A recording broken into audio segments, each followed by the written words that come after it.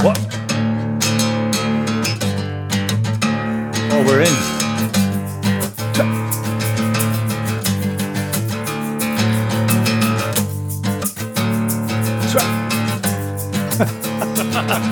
All right, here we go.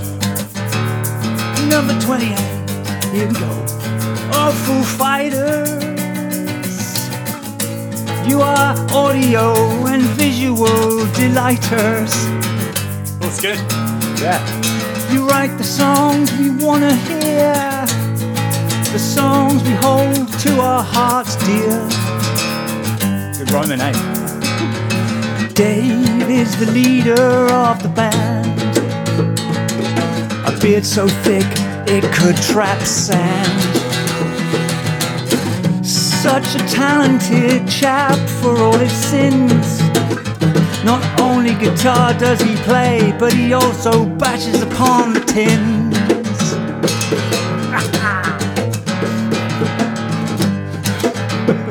You go, I got a bit more. You got more? Okay, alright, okay. He's played with musicians who are great, and thus has sealed his fate to become a man worth a tribute, not a toaster. Bring on the leader of Roller Coaster.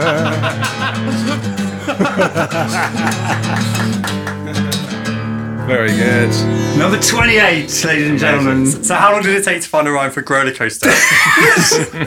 Coaster, boaster, loaster, no, toaster. Toaster, yeah, toaster, that'll do. Yeah. I had like literally 2.5 minutes earlier on. So you wrote these this time? I wrote these this time.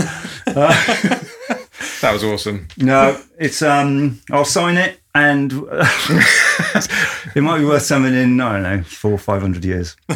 Yeah, maybe. My favourite line is, Dave is the leader of the band, a beard so thick it could trap sand. Yeah. He has got a fantastic beard.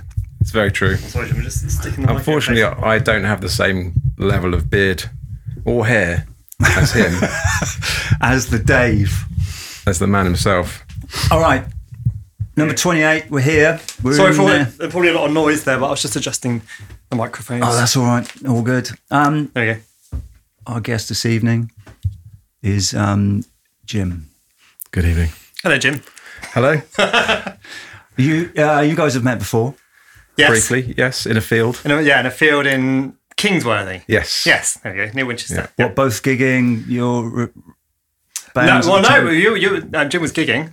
Yeah. And Rob briefly mentioned it to me.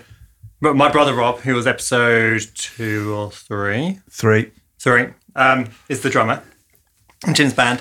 Rob mentioned to me, we're playing a festival in Winchester, and then didn't mention it again. So me, Kelly, my stepdaughter Casey, and my other brother Stu, we turned up and surprised him, basically. I hear you got quite emotional. You got emotion that you turned up. Yeah, but he hit it well. I know. Maybe you have to tell me, Jim. Maybe backstage he was just like a wreck. I did notice that the drumming was a little bit more emotional that night. Yeah, the intro. I couldn't put my finger on it, but yeah. First like Teen Spirit was a bit more. There was some vigour. Yeah. Love hate. Jim, give us give it to us from the start. From the top. Because you're currently the main man. You are the Dave Grohl in Roller Coaster. Wow, can I leap in? That's contentious, right? Oh. It depends which. Oh, I know. But that's the beauty of the band. We're going to start off by talking about this. The beauty of this is why I love the beauty of this band is instead of doing a Foo Fighters tribute act, you've done a singular musician who is involved in multiple things. So you get to broaden your horizon song-wise, which is bloody brilliant, if you ask me. Yeah, it's great fun, and I think one of the reasons it ended up like that is when I first looked into it, there were already quite a lot of Foo Fighters bands, and that's great. But I felt like, okay, maybe I want to do something a bit different, and I love everything Dave Grohl does, pretty much. He's got the Midas touch. Yeah, and I thought I also love the Queens of the Stone Age. How can I build a band around this? And just thought, maybe you could do something that was loosely themed around all his bands, which is, many, because he's even been in things like Tenacious D, and he's been in 9 Inch Nails. He's even recorded with. So he's busy, isn't he? It brings in a lot of Them Crooked Vultures. Them Crooked Vultures, great band. So we do bits and pieces of other stuff, and it gives us a bit of a challenge in terms in a couple of ways. In terms of as a cover band or a tribute band, we're somewhere in between, and I can't really dress up as him or look too much like him, because then I sing like Kurt in the next song. So I'm trying to. So that just looks weird. So. Schizophrenic stage attire. Yeah, unless you're going to have like a Mrs. Doubtfire moment where you're like half one thing and half another. But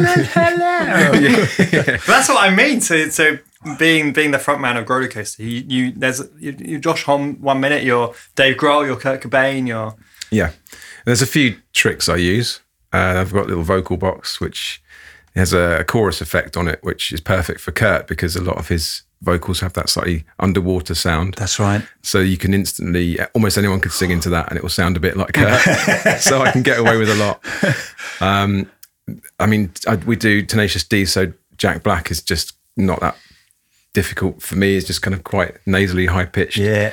I don't have his range, but I can have He's actually a really good singer, Jack Black. Yeah, he's pretty good. It's like possibly people write him off with a bit of a comic vocal, but he's incredible. Yeah. I've just heard him doing Spirit of the Radio with Dave Grohl on drums. Yeah.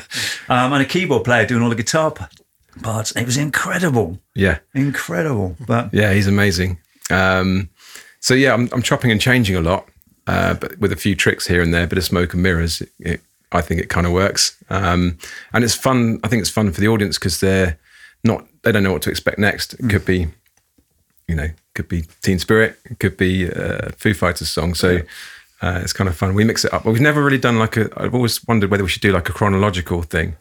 I once went and saw Silver Beatles, I think, at the Brook, and they start off dressed up in the 60s suits, and by the end they're all in the Sgt. Pepper's regalia, and kind of it tells a bit of a story. Good. Yeah. But we've never actually done that. Story of Dave Grohl. Yeah, exactly. There's crossover, isn't there? So you'd be Foo Fighters, and then you'd be Tenacious D, and then back to Foo Fighters again. It'd be so confusing. And he'd have to jump from behind the drums to the front. Yeah. But that's another thing. I guess it gives me the chance. Every now and again, we'll do an instrument swap, and that's an interest. I'd like to ask you guys how you feel about instrument swaps in a minute. But I get to play maybe 1 or 2 songs on drums, which is just great to go because that's where I started. I often ask that. I often ask that question. What was your first? What was your first instrument? In fact, I always ask that question. What was your first instrument and why? Yeah, so for me, it was piano. Actually. Oh, really? Yeah. All right. So my mum was really keen for me to learn the piano. She pretty much forced me to go to lessons, which I hated at the time. What kind of age was this? I must have been 27. Phoning me up every day. I think about 8, something like that. Yeah. Okay. Went through the grades, got up to only about grade 4 before I kind of really managed to fight against her, and she let me stop going. But by then, other instruments were taking catching my interest. But yeah, I did piano for quite a while, and that and drums are the only things I've really had lessons in. Other than that, I've messed about on guitar quite a lot. I don't count myself as a guitarist really. I do enough to play the chords on the Foo Fighters songs, and someone else can do the lead. So yeah, it was piano, and then I suppose I just kept seeing drums, and it just and it just catches your eye, and you just what's that? And just I'd zone into the drums when I was listening to the radio, or you'd go and see a band or the theatre or something with my parents, and I'd be watching the drummer instead of watching the play. Cool. And that's cool. You think, how do you get to do that? Yeah. And you have no idea how you're going to get there, but you think maybe one day I'll figure out how to do that.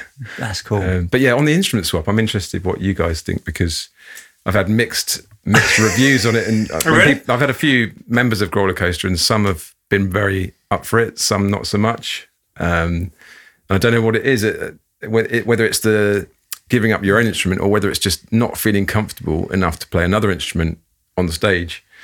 But, so what's been the pushback? Is it been I've seen you guys on YouTube doing, or no, maybe it was a video that someone sent me on WhatsApp.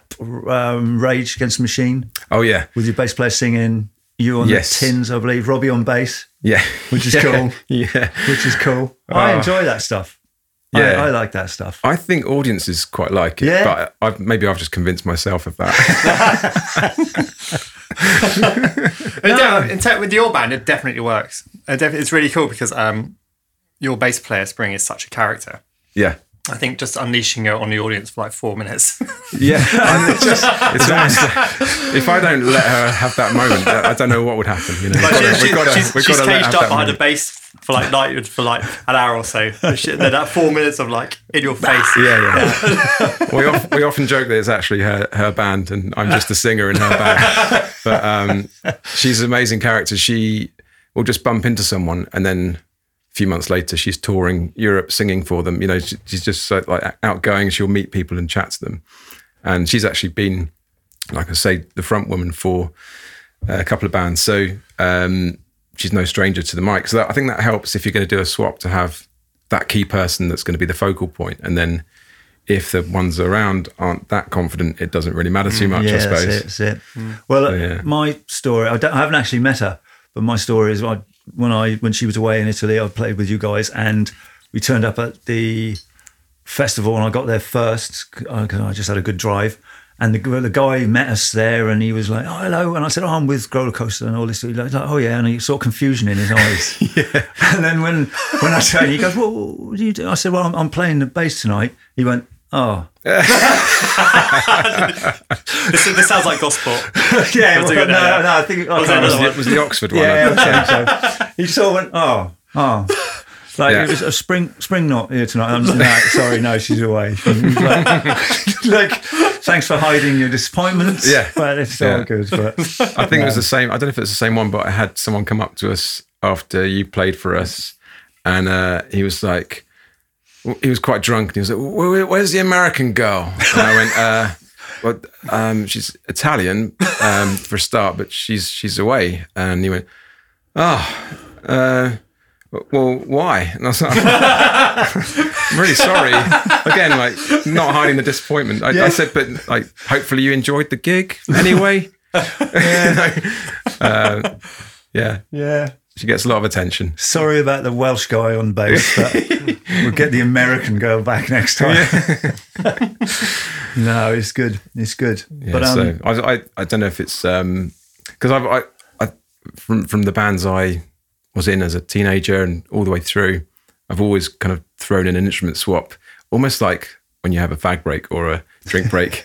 It's quite a good time. Someone always jumps on the drums, don't they? Yeah, that's it. Rehearsals, yeah. And it's kind of come from that. And I've just always quite enjoyed a bit of it, just shake it up a little bit. And But When you guys do instrument swaps, everyone can play the instrument they swap to, which is quite important. Which is very important. Unlike when I think Caroline's did one at the start of a Talking Heads gig years ago. Did we? I'm sure. And it was... What did I end up on? Drums? I was on the drums. That was ridiculous. No, you were on the drums and I was on the keys, which was even worse. Oh my God. We're on the bass again. Oh. Well, I'm seeing a theme here. yeah, he does like a bit of bass, old Robbie. Old Rob man. It's good. But so drums, and was that... Did you play in bands with drums?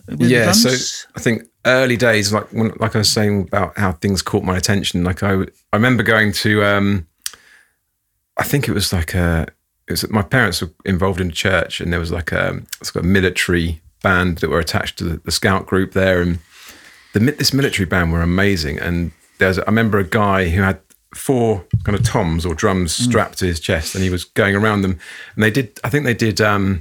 Do you know Hawaii 5-0, that kind of theme? Yeah. He's going, and every now and again he'd do, I was like, I like that. That's the shit. And I think, yeah. And don't say it in church. But my dad was in bands, but he played guitar, and his brother, my uncle, played drums. So there was stuff around that. There were guitars around the house, and I tried it a few times, but just didn't really take to the guitar. I didn't fully get it. And And then eventually, after years of like talking about it, my parents finally went, "Oh, for God's sake, we'll get you drum lessons for your birthday." And they were friends with a guy called Rob Henrit who played in the Kinks. Wow. And that reminds me, every New Year, my parents' friends all get together and they'd all sort of get drunk and then the instruments would come out. And you've got like the guy from the Kinks on drums and my dad on guitar sometimes. And so that was like... world-class jam sessions. Brilliant, yeah. Like, and my New Year's were great. But Rob knew another Rob called Bob Wackett. And that was my drum teacher, Mr. Wackett. Hold on, Mr. Wackett, that's Mr. amazing. Wackett. That is amazing, isn't it? Yeah. And I Do you think that's his stage name? as far as I know, it's for real. And it's got me out of many, when you have to come up with an icebreaker at work and think of one fact about yourself. And I was like, oh God, I've got such a boring life. I can't think of anything. And then that one, I always use that. My drum teacher was Bob Wackett. And they go, no way. So Mr. Wackett, he was actually Dusty Springfield's drummer. Oh, wow. So it was just kind of, I suppose, I grew up in North London, so there was just that kind of, there was always people around. Kind of had been in, that's the house where Suggs used to live, or the kind of, it's quite a good scene around there. So eventually got drum lessons, and then I was away. I loved it. But I kind of kept the guitar going in the background, but I just never got particularly great at it. My brother was more of a guitarist. He could play the solos, and we would jam, and we were in many, many bands together. So when did the drum kit arrive? That's a big moment, is it, when the actual kit arrived? Yeah, I think was it a Christmas morning, or was it a... No, it's another laboriously saved up with my Saturday job and oh wow, good on you. Christmas money, birthday money. Perfect. No, was that before or after the lessons? I think the lessons came first because the whole deal was right. Let's see how you go with the lessons, and then we'll talk about drum kits, whether you're allowed one in the house. And finally, managed to convince them it was a good idea. And I don't know, my neighbours must have hated us. Oh my God. It's so loud. It's so loud. And I used to come home, when I moved back in with my parents through one of my life periods, my brother is 10 years younger than me, and he had a kit in my dad's bedroom. And I'd come home with my stereo blasting, pull up on the drive, turn off like Incubus, and like I'd hear Queens of the Stone Age from the bedroom, and the whole close. It's just like, and he never held back. And I was just like, oh my God, the neighbours must lose their minds. Was anything ever said, or was it? No, I don't think so. You know what I mean? I think because he struck to a bit of a regime where he'd only play between like 5 and 6 or something like that, and then it'd be over. People just sort of tolerated it, and and he was bloody good. So it wasn't too. Well, I'd come home and he'd be playing,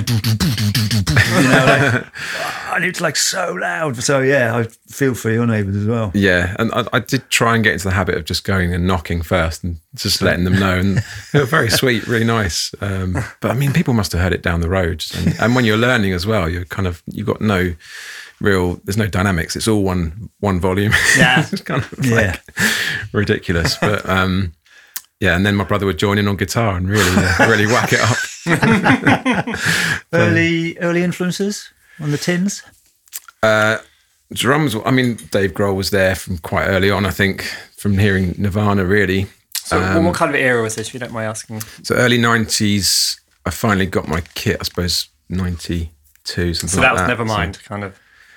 Yeah, that just come out. And then I was trying to learn Rage Against the Machine stuff. And that was 92 as well, I think. Yeah, so it was a really great time. Blood Sugar was 92. So it's that kind of, it's all, Tool, Metallica. I think Undertow was 92. Was it Black Album was 92? Yeah, all of it. It's just it was a great time. And obviously, I was late teens, my brother was mid-teens. That's a great time to be into Nirvana because it's all kind of like feeling sorry for yourself and thinking the world revolves around you, and it just sort of like was a bit of a soundtrack to our teens. To your soul. Yeah, it definitely struck a chord with us. So we would try and bash those tunes out and have a go at the singing. You could never really emulate someone like Kurt. It's just so difficult. It's the incredible voice. I'm feeling even more sorry for your neighbours right now. Yeah. Yeah. And then you hear something or you read something like, oh, how did Kirk scream like that? Oh, he used to sit on his bedroom floor and just scream for hours. For hours. Yeah, you heard that as well, right? So me and my brother were like, okay, so that's what we have to do. Yeah. Just try and, basically just try and break your throat. Yeah. That's what it is, really, isn't it? You're tearing bits of your throat. So they don't go back perfectly together. So a pretty happy teenage time, just hiding away in our rooms. What a time to be a teenager, though. Like you were saying, like 92, all those. I don't think it's not the same now, is it? Because we don't. When a new album comes out, we've probably spoken about this before, but I remember queuing up at HMV to get a new album. Yeah. So the excitement of a new album coming out was pretty intense. You had to get up early, you had to get on the bus, you had to go to HMV and be at like 10 to 9. The morning of, I remember me and a friend Trev had some money together. We were so poor when we were kids, obviously, and we knew that Porno for Pyros, Tool, and the Primus album Pork Soda was coming out on the same day. We had enough to buy all three if we walked to town, which was 14 miles. Oh my word! Bloody hell! Yeah, from Blackfield all the way around into town, and it was just like.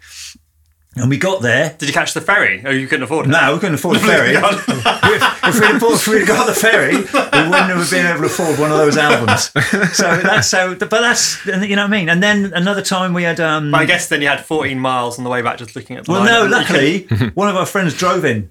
He could have told us. Oh, what? We're in HMV and we're like, all right, how you going? He's like, yeah. We're like, oh, can we get a lift back? We're knackered. So you got to hear it before you got home? Yeah. Because the other memory is...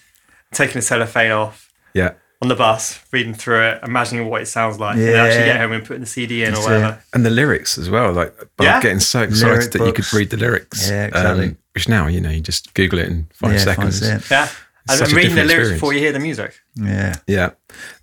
It's prompted me to think of the first Foo Fighters album when that came out. And I just knew that I wanted to hear it, and I hadn't heard a single track on the album when I bought it. I just knew I had to have that. Amazing. And I was thinking earlier that that's such a weird thing to think now, that you would have not have heard it and then you go and buy it.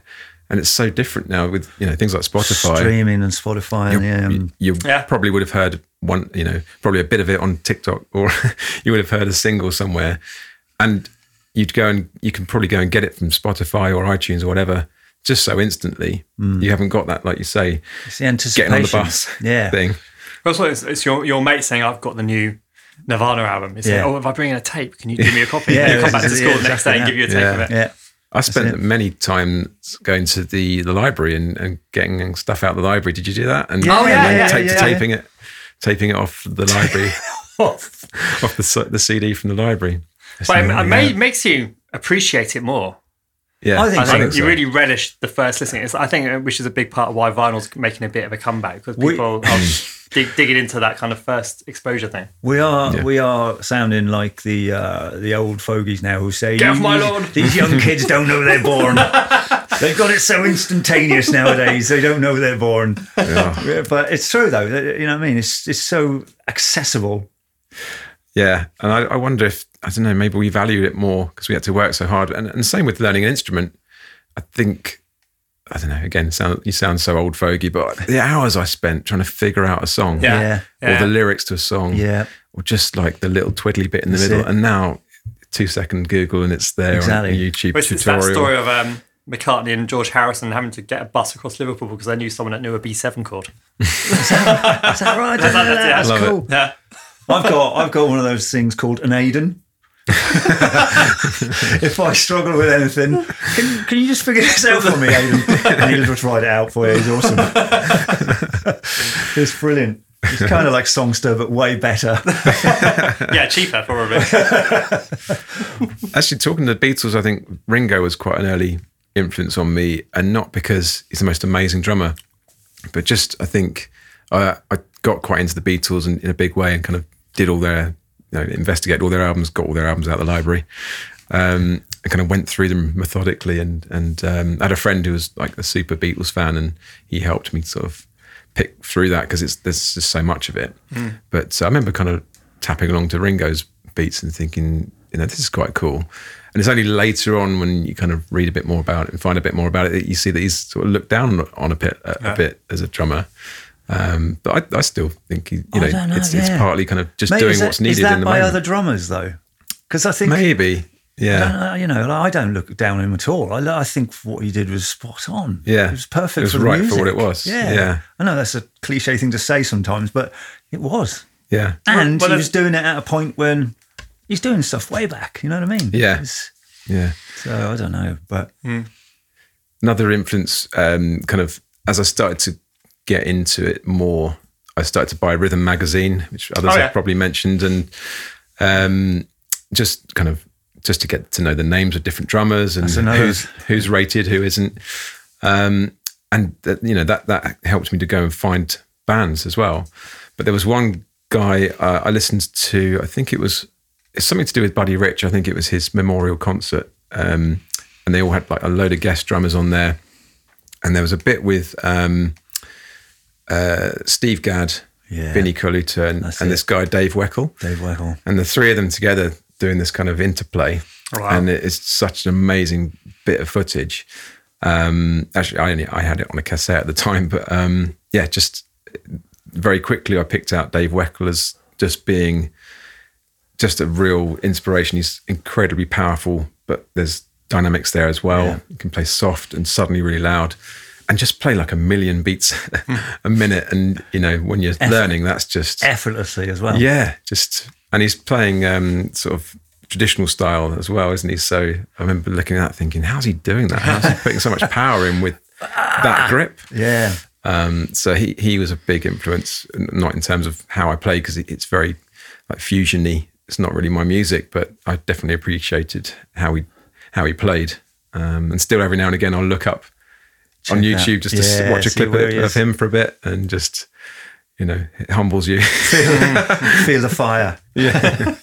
I remember, I know exactly that. My brother turned me onto that as well. And because I remember, because I love watching Steve Gadd. Yeah. I love it. We talked about him with Harry the last guy we had on was Harry, and just watching the way this guy is making the kit rock. Yeah. Literally, you know what I mean? And he's playing, I was saying, bossa nova sort of beats, and it's just like, but the whole thing's like rocking and ebbing and flowing. It's incredible. So, I love all that sort of stuff. It's fantastic. I kind of like geeked out on that for a bit, and then I couldn't really listen to a lot of that fusion stuff. I couldn't do that for very long. But my main thing's probably kind of punk and rock and that kind of stuff. So around that late teens kind of age, my brother was, I remember you talking about skate music. Yeah. My brother was well into all of that. So he would feed me the occasional band, and I loved anything along those lines. Anything that was a bit alternative, because it felt like you were into something cool and different. And I definitely gravitated towards that stuff.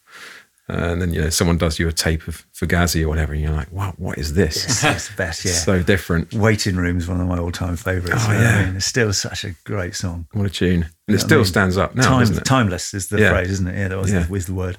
But, No. Amazing. So how did that progress into guitar then? What was that? So I think the guitar was just bubbling under the whole time. It was sort of plateauing a bit, but it was something when I was told to stop playing the drums because it was too late.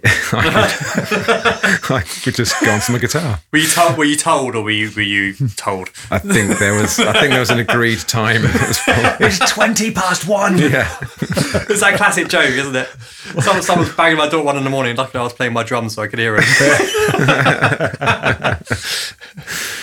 Yeah. So I think guitar was there as a backup, and then I think I went away to uni and couldn't take my drums, so had a guitar. What did you study at uni? So I did product design, which was really about 3-dimensional design at the time.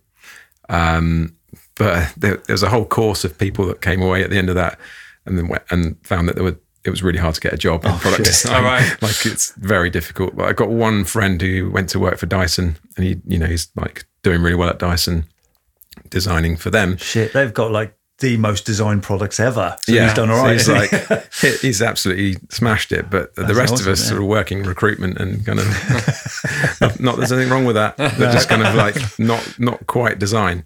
But yeah, I kind of did end up going more of a graphic route and then websites. So that's what I do now. So it's still designing stuff, but it's more digital. And that's how I met Rob. your brother. Oh, yeah, of course. So, Hey. yeah. So yeah, I took my guitar away with me and tried to keep that going, and managed to join a band at uni. That was called Humbug, and we basically were together for just a couple of years while we were at uni, and played at the fire station, which was really cool. In Bournemouth? In Bournemouth. Yeah. Yeah, so that's where I was at uni. And we did instrument swapping, so I was happy. That was a 3-piece, and we kind of were able to rotate around. So I was managed to keep the drumming going while I was away as well. I've just always wanted to be in bands and always wanted to keep that going. And up to a certain point, it was all about originals. Really, I never really thought about doing something like a tribute band that I'm doing now. Till much later. It was when I was younger, it was all about trying to do my own thing, trying to record stuff. You guys have probably done your fair share of recording studios. That's pretty fun, and you feel like a bit like you've arrived when you go and do some recording. It is a nice feeling. Now everyone records at home, so yeah. It's like I wonder if that's another sign of the times. I wonder whether they're like when you were in your band back then, there was more of a DIY aspect, and it was more people were writing their own music. Yeah, I don't know. Maybe it's part of the gig culture changing as well, because it's definitely harder to get gigs these days. I think, especially in venues and things, and unless you're in a tribute band. Yeah, well, that's it. Yeah, the covers bands seem to get more gigs, and fair play, because you're playing songs that people want to hear, people know, rather than, you know what I mean. But I still, there must be. I love original music, and I'm still attempting to write some. You know what I mean, and all that sort of stuff, and it's a nice feeling when you produce something, I imagine. But it's satisfying to get something recorded and then actually get it out there as well. Yeah, get some feedback and all that sort of stuff, and it's a lovely feeling. Yeah, but the tribute bands, I hear there's festivals. Yeah. For you guys have probably played them, to be honest. Yeah, have you, there's a whole little world, isn't there? There's a whole world I've kind of discovered that I wasn't aware of. And the crowd really do suspend their belief at the gate as well. Oh, that's brilliant, though. Yeah, I mean, as it should be. I mean, I've signed like CDs of the bands attributing, and I've all this kind of stuff. Wow. I'm just a bloke from Southampton, but people come watch you and actually believe they're watching the people. Well, my first experience of it was the Australian Doors. Okay. They came over from Australia and I think they played Exeter. Yeah. And I was like, we can't, we've got to go. We loved the Doors at the time, you know what I mean? It was probably around a similar era, 92, 93, whatever. They came over, and the singer looked a little bit like, he actually looked a bit more like the INXS singer. What's his name? Hutchins. And he said to us, he sort of asked us, he goes, how Jim do you want me to be? And we said, mate, he's dead, go all in. I said, I don't want to see a penis, but go all in, you know what I mean?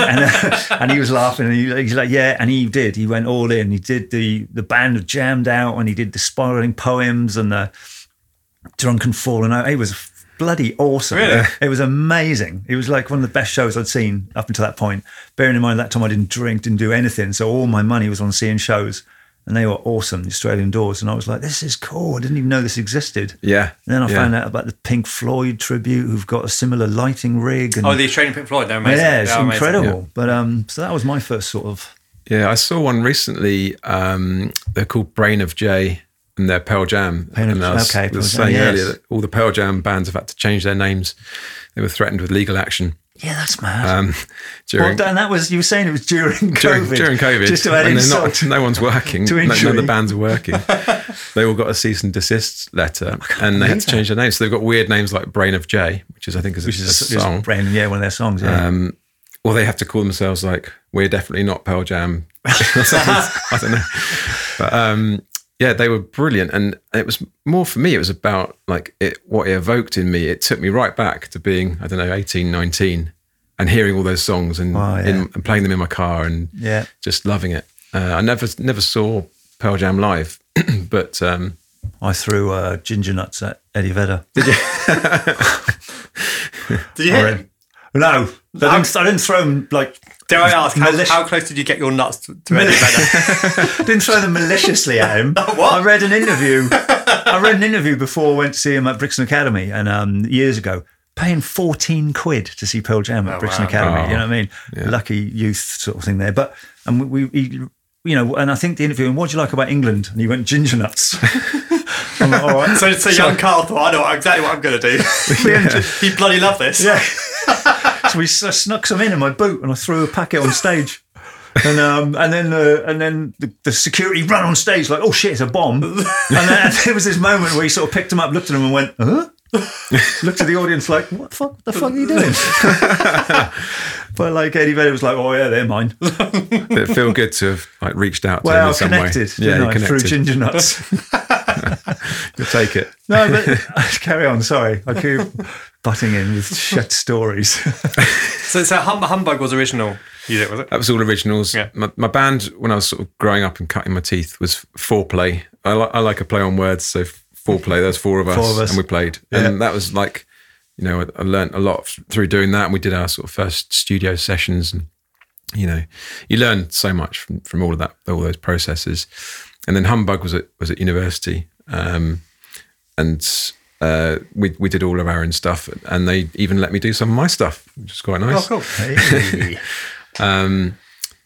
But yeah, that was really just to keep us all playing whilst we're at uni. And then obviously after uni, the three of us all went separate ways, unfortunately. So we kind of all went back home and or off to work somewhere. And actually the singer went off and worked for Kerrang magazine, which isn't a bad job. Oh, wow. Yeah, I think so. He was often getting free tickets for stuff, which was quite nice. I went and saw Green Day with him. I think it was in somewhere in London. Can't remember now. But when Green Day were cool. And they got, I remember they got someone out of the audience, which I didn't realise, I think they often do. Yeah, to take it up. Play, which again is one of those, I think there's a thing around like punk music where it's like anything goes. So like instrument swaps are cool, and why not just get someone out of the audience to play the next song? I like that kind of thing with that you get with punk. It's just like, yeah, why not? And yeah, that definitely stuck with me, that I felt like it was staged, but then I found out later that it's not. They do this. Yeah. I think he often gives them the guitar as well. I know it's probably not one of his main ones, but yeah. It's an Epiphone. I think he gives them. Yeah. That's nice. Nice touch. We saw it at Hyde Park, and he said, right, I need someone who knows the guitar parts of this song. And this Hyde Park, it's like BST Hyde Park's 100,000 people or something. And this poor girl gets up. She's like, yeah, I can do it. Never touched the guitar in her life. So it ended up being Billy Joe giving her a guitar lesson, basically. He's like, and then he just gave her, said, I'm not doing this. Get back in the crowd. It's gone wrong. I think I saw Primus, and he did a similar thing with Tommy the Cat, which is like one of their really complicated bass lines, slappity slap. And it was in Australia, and there's loads of kids, and the guy's like, yeah, I can do it. And he's like, really? Can you really do it? And he's like, yeah. Got up there, just pissed around on his bass for a little while, and he did the same thing, just said, get off my stage. Well, of course, that's what Dave Grohl does a lot as well, does, isn't it? Yeah, I've forgotten that, yeah. And there's been some amazing clips. He's quite good at picking out a thing that will, get noticed or go viral, or however you want to put it. He's quite good at those moments that falling off the stage, get noticed. He's great at that. At least I haven't done that yet. But with Green Day, I remember being quite into them, and someone saying, "If you like this, you should listen to the Descendants." Oh, yes, all right, okay. And I think they did me a tape. Have you seen the recent documentary? The Filmage, is it Filmage? Or is it another one? Is it that one? I don't know what it's called, to be honest, but it's basically Dave Grohl's in it. Yes, I have seen that. Yeah. Amazing. Amazing. Brilliant. What a band. And they massively influential on me, I think. Pop, punk all the way. Yeah, and I saw them swap instruments and be just as good. They did a couple of like Black Flag songs in the swapped kind of lineup. Yeah, amazing. And their drummer is just, again, kind of not technically, he's not Dave Weckl, but he's like just so quick. And it's like machine gun snare and like really fast double time beats, foot's going crazy, and he is huge, so that's even more impressive that he's massive and can still play. I love their it was a whole thing of how they were just on coffee. Like just they love that feeling of 6, 8 cups, 10 cups of coffee. God. Like bang, just ding, ding, ding, ding, ding, ding, ding, ding. You know what I mean? I'd really need a wee if I drank 10 cups of coffee. Oh man, I used to, not anymore. Jesus, but yeah, it's like, you know what I mean. But it's great. It's a great thing. Yeah, they were a big influence. Because I mean, that's another one where you can kind of get lost in all the different albums, and they've had like various lineups. They've got a sort of offshoot band, which is basically the same band with a different singer, and that's quite cool as well. And so another one you can kind of go off and discover all about. That was the beauty of that era, though, was discovery. Yeah, it was for me like I bought Mother's Milk by the Chili Peppers on vinyl, and I took it home. I was like, this is amazing, because I'd heard Higher Ground and all that sort of stuff, them covering that. And in the first track, Good Time Boys, they mentioned Thelonious Monster. So I'm like, right, let's go out and find them. They mentioned Fishbone. I'm like, I'll go out and buy all that. You know what I mean? Because it was like, if these guys are mentioning them, you know, Mike Watt, who was the bass player for Firehose and the Minutemen and all that. And I was just like, that was it. It wasn't, nowadays, you know, Google, it's there, it's bang, you know. Even Spotify. And it'll say Spotify people radio. also liked... Yeah, you know, people obviously, and it's a lot like, of the hard work's kind of done for you. Yeah, exactly. But back in the day, it was exciting finding shit. You know, it was good. But well, I'm kind of pleased that every now and again, I've got 2 teenage daughters, and every now and again, one of them will say, "Oh, I found this the other day." That's cool. Yeah, and I think, "Oh, good, that is still happening." That is cool. My brother says the same thing. He's got a 10-year-old boy, and it's a nice... Because I think it's maybe human nature to just go off and find this stuff and get the buzz from finding it yourself and thinking, I wonder if anyone else, you know, is into this or has heard of this. And then meeting other people that are into that little niche is always quite a buzz, isn't it? And then hoping everyone doesn't get into it so it can still be yours. Yeah. And then if it ever gets big, you're a little bit disappointed. I like these guys way back. Oh, that's good. So you emailed me lots of MP3s, Jim, which is great. Yeah, because some of this stuff's so old that it's not online. I've got a track by Humbug here. Oh, yeah. And a four-play song. If you go four-play first, that's the older one. Okay. So that's me 18 on drums and us trying to be like the Descendants. Yes, this is going to be good. All right, so I have got this. What have I got? Hold on. Cold from 1994. Yeah, you'll only need about 20 seconds. All right, should we stick it on? I'm intrigued. Yeah, stick it on. All right, okay. And so she hides herself in the corner for a friend of mine. Haven't seen her for so long. If I knew what she was thinking, be okay. Wouldn't have to carry on. Carry on. Carry on. Carry on. Carry on.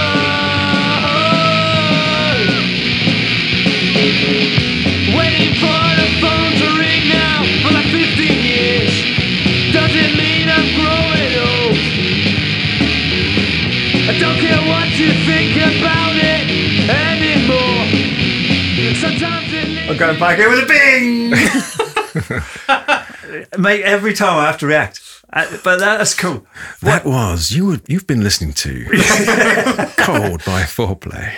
But that's catchy as hell again. That's what we're talking about. You know, Just sort of three chords. Yeah, smashed out, good lyrical. That's catchy. Yeah. You know what I mean? Have you ever thought of like reproducing that nowadays? Finding those, what a project that would be. Would that be a possibility? Getting those people back together? So the guy singing there, Ben, he was kind of like the talented one. He could play everything. He could play saxophone, and he went off and I think when we all went into uni, he went off and did kind of music as a thing. He was a sax player, and he ended up touring with and working with Bonobo, the kind of amazing dance act. So wow. I don't know if he's still with Bonobo, but he kind of left us for dust, and so we became 3Play.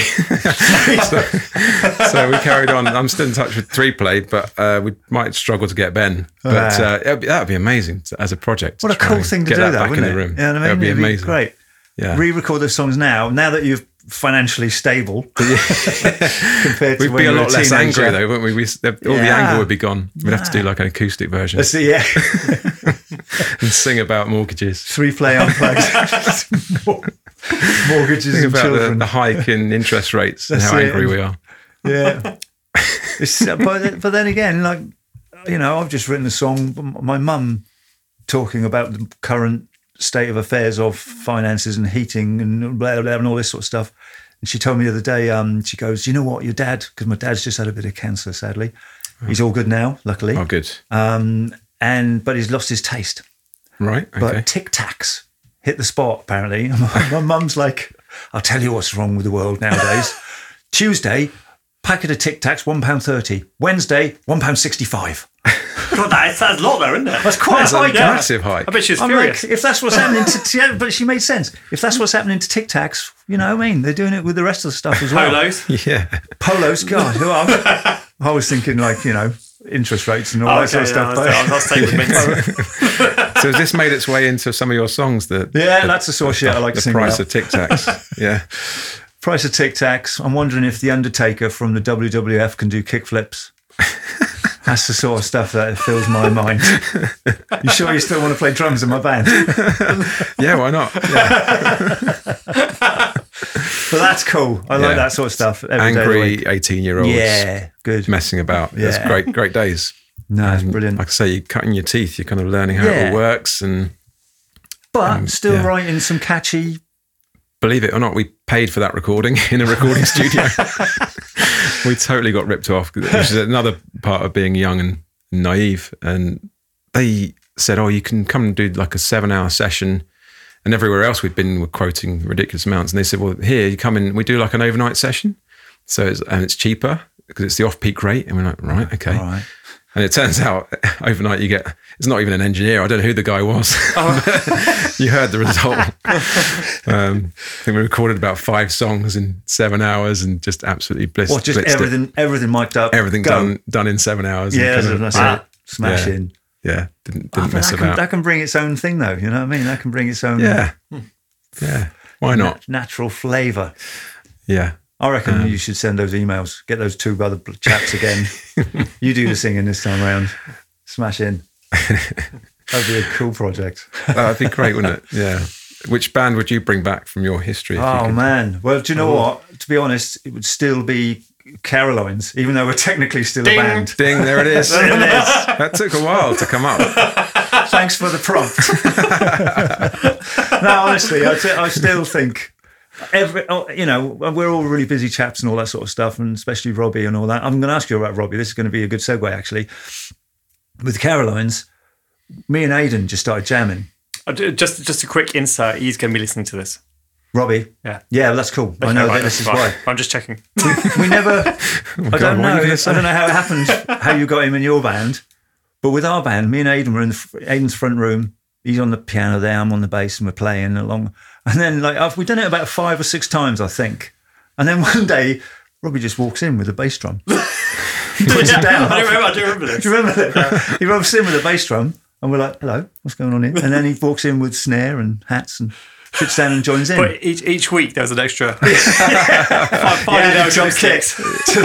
Again, it's the Saturday job. He's gradually Yeah, paid that's for it, it. that's it. And then all of a sudden, we were a band and we had songs, and you know what I mean? Even though we only had 5 songs, we were still doing 4-hour sets. But how did you get him in? That is weird because that's exactly how he joined my band. He just said, You just turned up in the that's front what room he does. That is freaky. with a tom-tom. No, unfortunately, it's quite boring. I used to sit next to him at work. Oh, yeah. And just said, I don't know how it came up, but he mentioned he played drums or whatever. And I was like, oh, okay, interesting. And we got, then we'd go for our lunchtime walks at Vodafone. I don't know if I'm allowed to mention where we worked.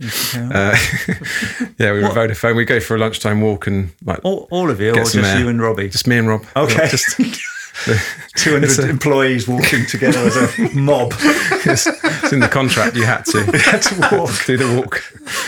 But it's an interesting place. It's got it's almost like a uni campus, and all the way around the edge is this kind of lovely woodland walk there that you me and go. Robbie Oh, would cool. take Okay. and talk about stuff. And then I think my drummer wanted to leave, and the timing was just really, really good. So you were underway as Roller Coaster. Yeah.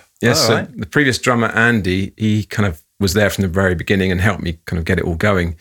I had decided we kind of skipped the strings, so we'll have to come back to the strings. But, because this is something I've missed. Yeah. Yeah. So I basically decided I wanted to start this band, and I thought this time I'm going to try something. I'm going to try not just being in bands with mates. I'm going to actually advertise. And I thought that'd be really cool. And you can like audition people. Yeah. I didn't think it through because no one wants to join a band that doesn't exist. Because they're like, well, what do you sound like? And you're like, can you send me files? It doesn't actually exist. But can you join? It's a new endeavour. So luckily, Andy, I did record a demo where I did all the tracks and just did Everlong and tried to sound a bit like the Foo Fighters, but it wasn't great. But it was good enough to kind of trap Andy, clearly. Yes. He came and met me, and it was really awkward because we met sort of a midpoint, which happened to be Basingstoke. We met in Giraffe, which I knew from years ago when I used to work near there. And I thought, I'm sure it'll be fine. We'll just go for a drink and see where he's at and where I'm at. Got there, and it was like, I don't know what was going on, some kind of singles night or something, but every table had like, it was just table, 2 chairs and a candle in the middle, candle lit like table in the middle, no one in there. And I was like, oh God. So I grabbed the chair. Looked at your iPhone, it was February 14th. Yeah, almost exactly that. And I sat there looking at the door thinking, he's going to take one look and run a mile. I met this guy on the internet. He's brought me here. Yeah. And obviously, I'd done the advertising thing through Bandmix and joined my band and all these things. And managed to get chatting to him. And he turned up and he was like, what is going on here? And luckily he stayed, and I then sort of had to explain that, look, I don't actually have a band yet, but if you'll help me, we just need a bass player like to start with, and then maybe we'll get lead guitarist once we're going, and just got it going from there. And there's been a few lineup changes, but it's really been great. And when Andy, I think Andy just kind of was in about 3 or 4 different bands, and I think maybe this one was a lower priority. Which is fine. I mean, he'd been in it for several years and got it going with me. And there's out of all the people that have been and gone, I think I'm still, there's no bad feeling with anyone. I think there just comes a point sometimes where someone wants to move on, and that's fine. That's exactly fine. Yeah, I understand that. This is it. But the auditioning process is always interesting. Did you audition Rob? We did, because amazing. And that was really interesting because I can't remember if I think he sent me some video of the wedding band. Oh, 6-Bit Fish.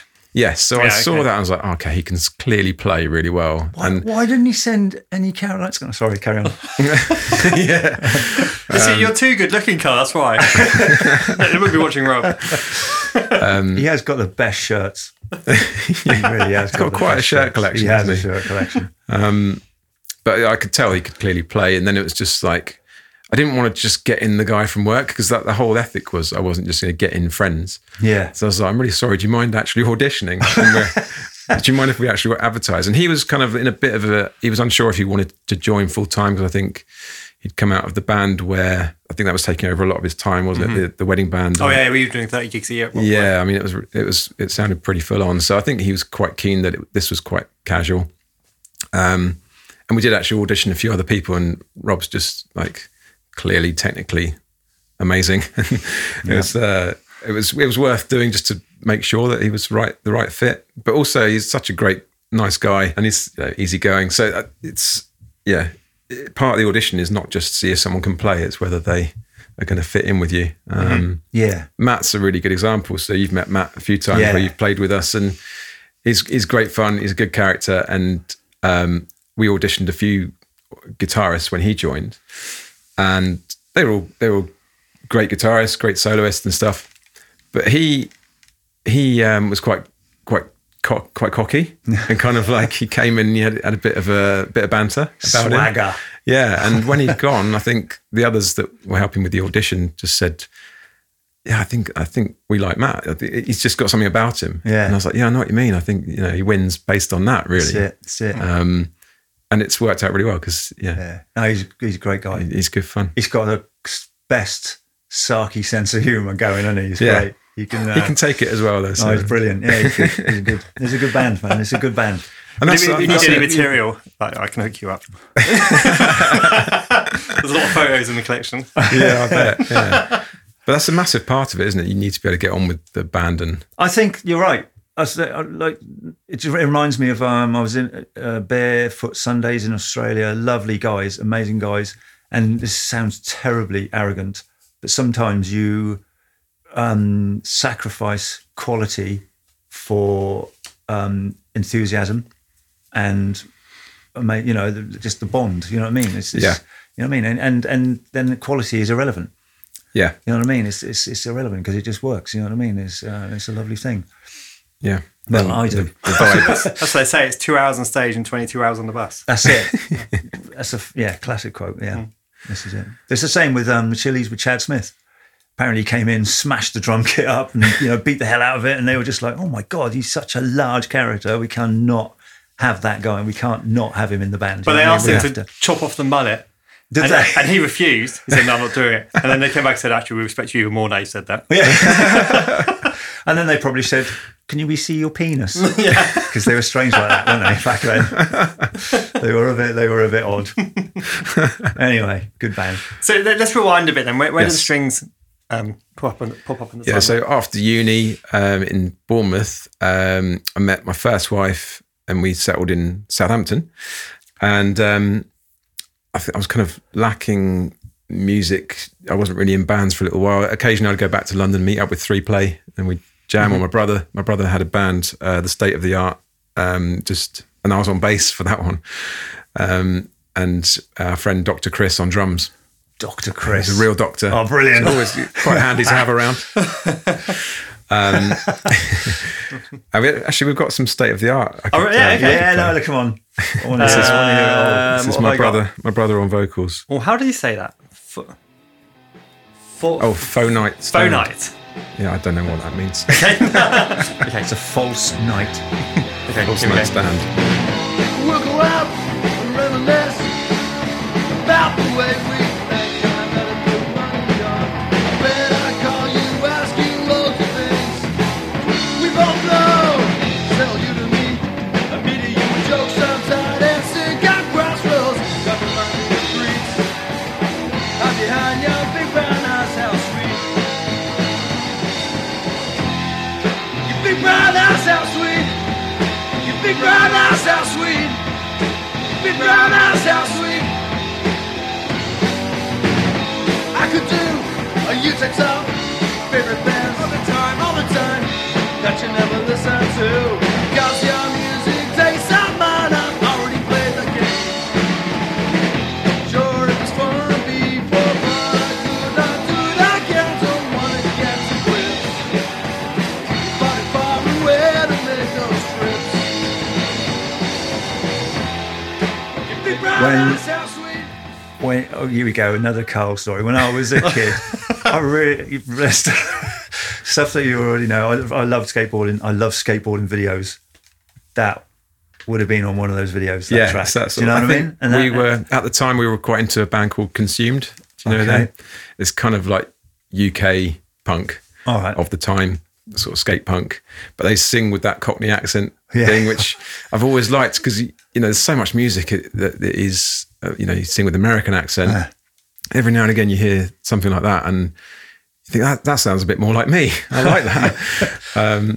It can sound a bit like I love Snuff, right. and that almost is on the side of comedy. It's almost like listening to the theme to Only Fools and Horses or something. But then they don't take themselves seriously. They're having a laugh with it. Well, like, even the Arctic Monkeys do. It's a modern day version, I suppose, isn't it? They've got that. It's a familiar accent, Yeah. as well. So yeah, that's me and my brother. I've forgotten where we got to, but Was that your first touch of the microphone? no, I used to do backing vocals in okay. 4Play and Humbug. Actually, no, not Humbug, but yeah, generally I've tried to have a microphone in front of me. Yeah. You never had the fear.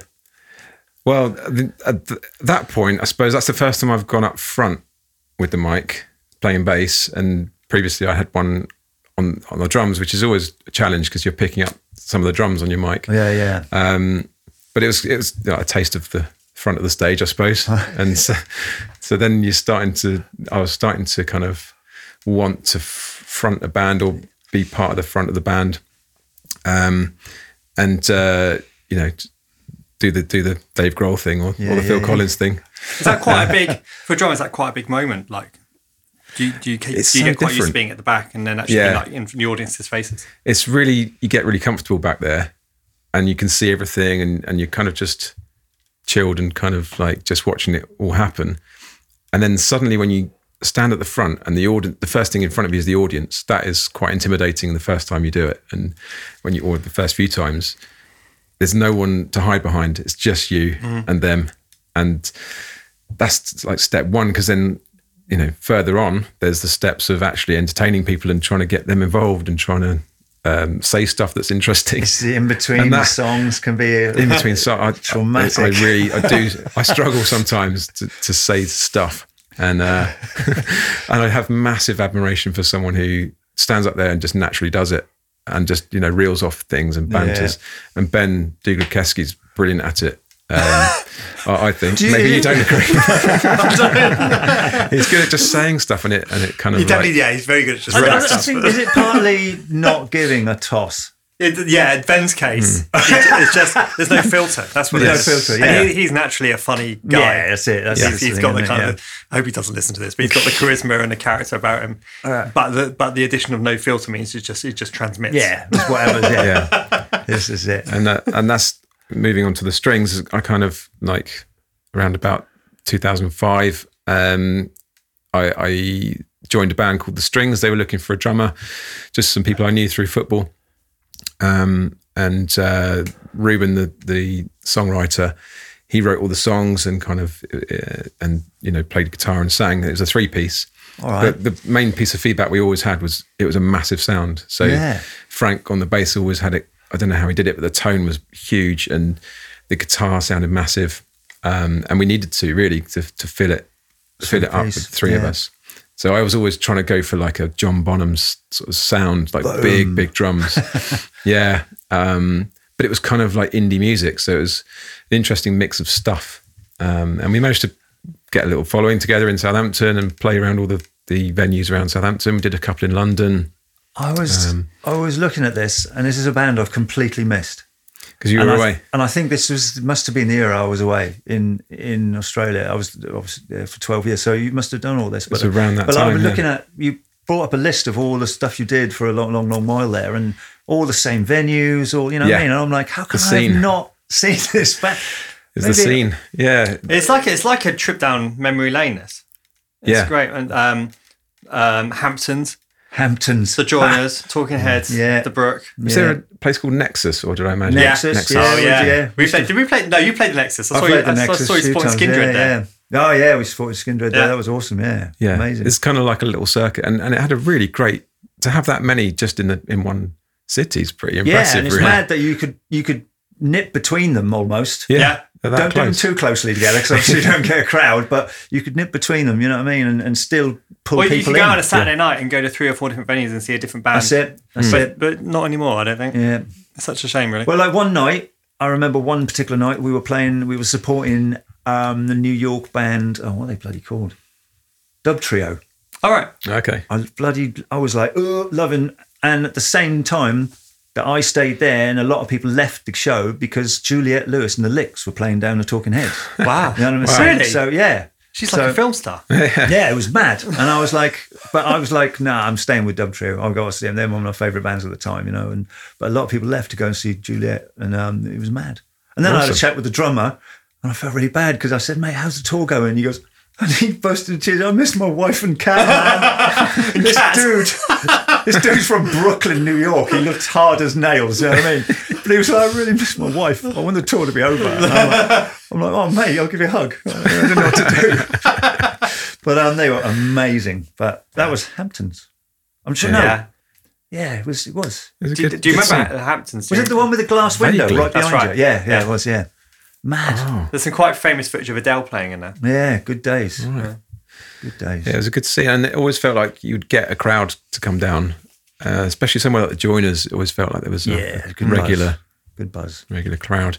We played probably my best gig there with the strings, and probably my best gig is we got offered to support Reef, but they were under a different name because they were.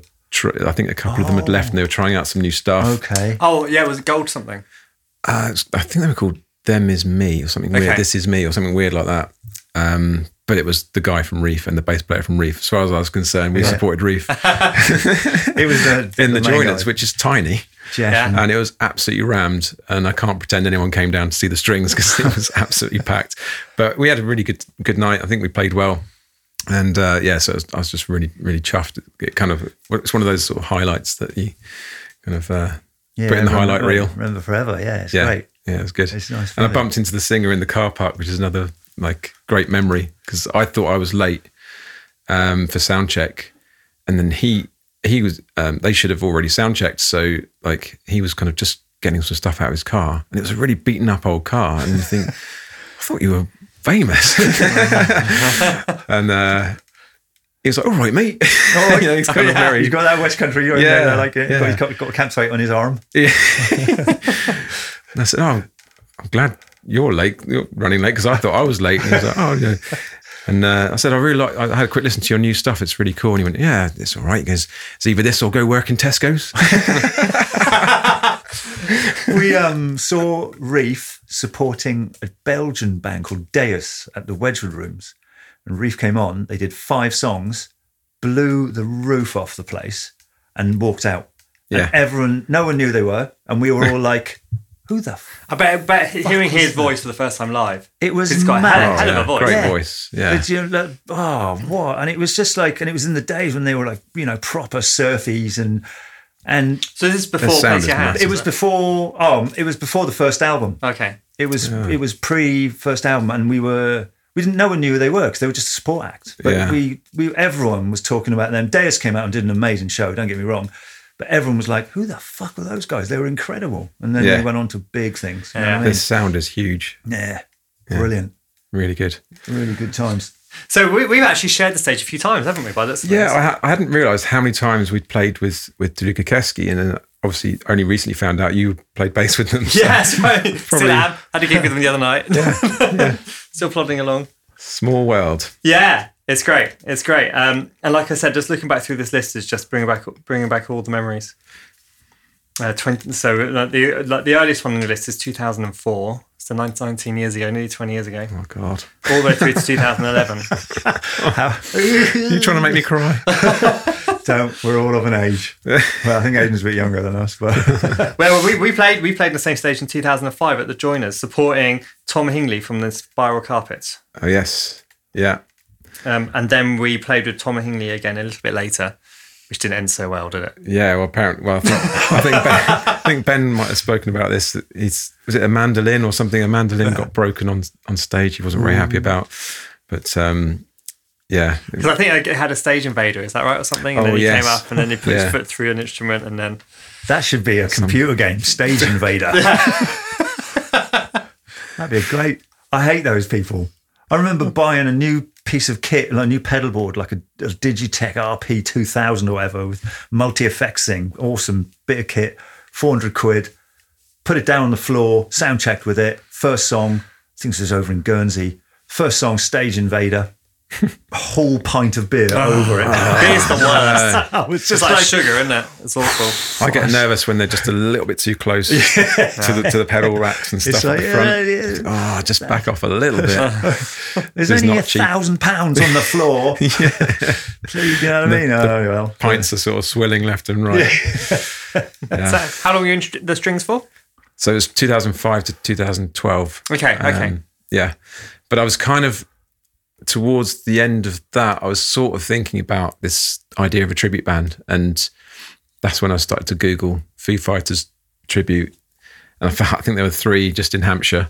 And I was like, okay, I need to think of something else. Were you thinking, because at this point you were still on the tins, yeah, still on drums, were you thinking you were going to put something together and be on the drums? I think early days I would have done anything. Oh, okay. I think I could have done the drums. But really, I think I wanted to, like you were saying earlier about wanting to push yourself and try something, that's push yourself out of your comfort zone, zone. just There was a bit of challenge, that, and just sort of, can I do this?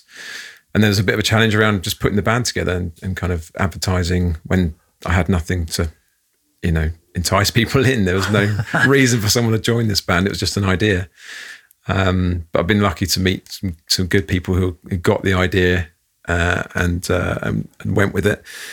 We managed to get gigging quite quickly and get up and running quite quickly. So, Did you find that to be an easier process because you're doing covers rather than originals? It was like, here's the CD, learn this, we'll meet you next week, rather than let's develop the parts. And yeah, exactly. And I think if you're asking someone to join, they know what they're joining.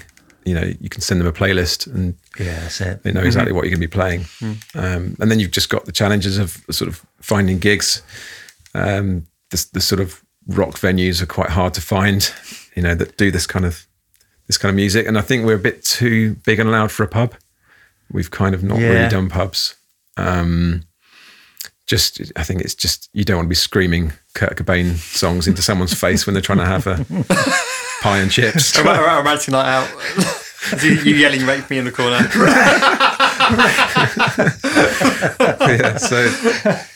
So there's been challenges around that. And then I think we've kind of settled into quite a nice area where there's like festivals. And there's like a million of these festivals now, aren't there? Yeah. Especially through the summer, where they have bands on all day and the beer tent, and families can go and entertain themselves for the day. There's a little area around there where we're quite settled, I think, because we can play big loud songs, and if someone doesn't like it, they can move to the back. Well, that's it. Yeah, we'll go and get a burger. So it works. They're there for a reason anyway. So hopefully they're there for music. Yeah. So, Do you think that the downturn in venue gigs has been matched by the upturn in festival gigs? Do you think it's kind of, people want to see music, it's just that that's where it happens to be more? Yeah, I really don't know what's happened. There's definitely things have changed, and I don't know how much of it is COVID. Yeah. And a lot of venues have had to close. I've seen quite a few, and I hate to say this, but quite a few places where I just think it's not very well run. Yeah. Okay. And that's just being brutally honest. I think there's some is that places, because there's no money there, or not enough money to employ someone decent enough to I just don't be know. a decent booker? And actually, they need to be really good at marketing, for example, and perhaps don't have the necessary skills. Like there's quite a few places where I've managed to get in there and chat to someone on email, and then they suddenly go, "Oh, by the way, you do know you've got to pay 300 quid up front to hire the place." I'm like, "What? I'm hiring it. I didn't know that." Wow. Yeah, they kind of spring that on you. Yeah, thanks for bringing that in at last minute. Yeah, and that's really out of order. I mean, music venues shouldn't be doing that, making the band hire it and then making them earn it back. That's not really what it's about. If you're a music venue, I feel like you should have the management skills and the marketing skills to make it work. Maybe I'm being harsh, but I feel to put the responsibilities on the shoulder of the bands who have day jobs and do other things is a bit much. But yeah, I've seen that a few times. It's fun. It's who, like, the question is who's providing the service. That's what it is, and are the band providing the service to fill the bar with entertainment, or is the bar or the venue providing the service of hosting the band? It's where that culpability kind of lies, and that's always been an issue with promoters. Like, do promoters actually promote, or do they just like get the band in and that's it? Yeah, and sometimes they're trying to slopey shoulder the thing and move it on to someone else. It's horribly always been about money rather than music, sadly. But how well, but being a realist, it has to be sometimes, doesn't it? Yeah. You can't run these places for free. So yeah, and I get there's a lot of challenges around running these places, and people aren't necessarily going out and watching music as much as they used to. Maybe, I don't know. No. I blame the internet. So I was just saying, we kind of moving on to roller coaster here, but I really want to listen to some of the strings. Oh yes, yeah, please do. So Choice okay, track. what should I put on? Because there's loads. I think I suggested Running Blind because it starts with me. Amazing. There we go. Perfect.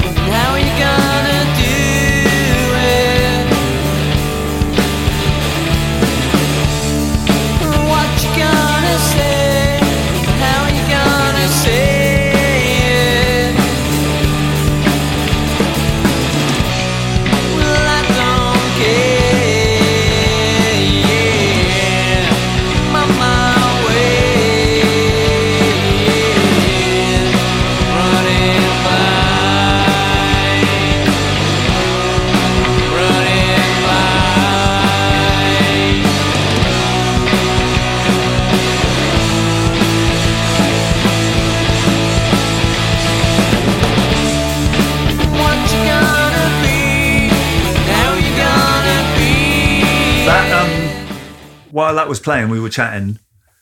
People don't get to hear that shit.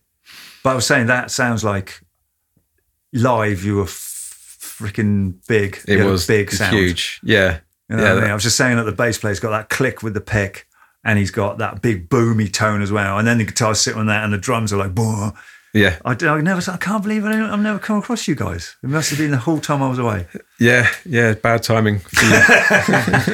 Well, that's a big tune. Big tunes. We had some huge sounds, big songs, and it was great fun. We're good mates, and it was a great few years. Eventually, that band kind of came to an end, and it left a bit of a gap. Yeah. I was like, okay, next. Now's my. I will seize the moment. Yeah, Is that was my Phil Collins moment. Would you do you currently see yourself as a drummer or as a guitarist or as a singer? Where would you place yourself? None of those. That's why I was amazed you invited me on. I listened to your other episodes; they're all musicians. Because it's funny because it's about first impressions. Because I have seen you live as a drummer. It now turns out, but if I picture you in my mind, you are at the front of the stage with guitar and singing. So to me, you are a guitarist and a singer. Yeah, and I'm still learning that really. Like I say about being the front man there's lots to it, and I'm still learning that bit of like how you interact with the audience and get them going. I definitely feel like I'm better than I was when I started. So I've learned a lot already. And how many years has it been going now? So 2017 was when I met Andy in that dodgy bar. Early 2017. 6 years. And but you've been drumming. You've been a drummer for maths 15 years. Yeah, longer than that. Yeah. Many years. But I think underneath I still feel like a drummer. Yeah. So that's where I'm comfortable. If I sit down, even just for a swap, I feel like I'm back home and I can relax. Yeah, fair. There's always an element up front of feeling a bit of a charlatan. I'm hoping that will fade. But is it an imposter syndrome? Yes, I suffer from that a lot. Do you know what I mean? But you have to kind of push past that. You have to get rid of that, don't you? Because I think it comes across. And if, there's definitely been gigs where I've not been comfortable, and I think people can tell. You can see it on your face if you're not relaxed. So somehow you have to get past that, and that's a real challenge. But it's kind of one of those challenges that I quite enjoy. Trying to improve all the time.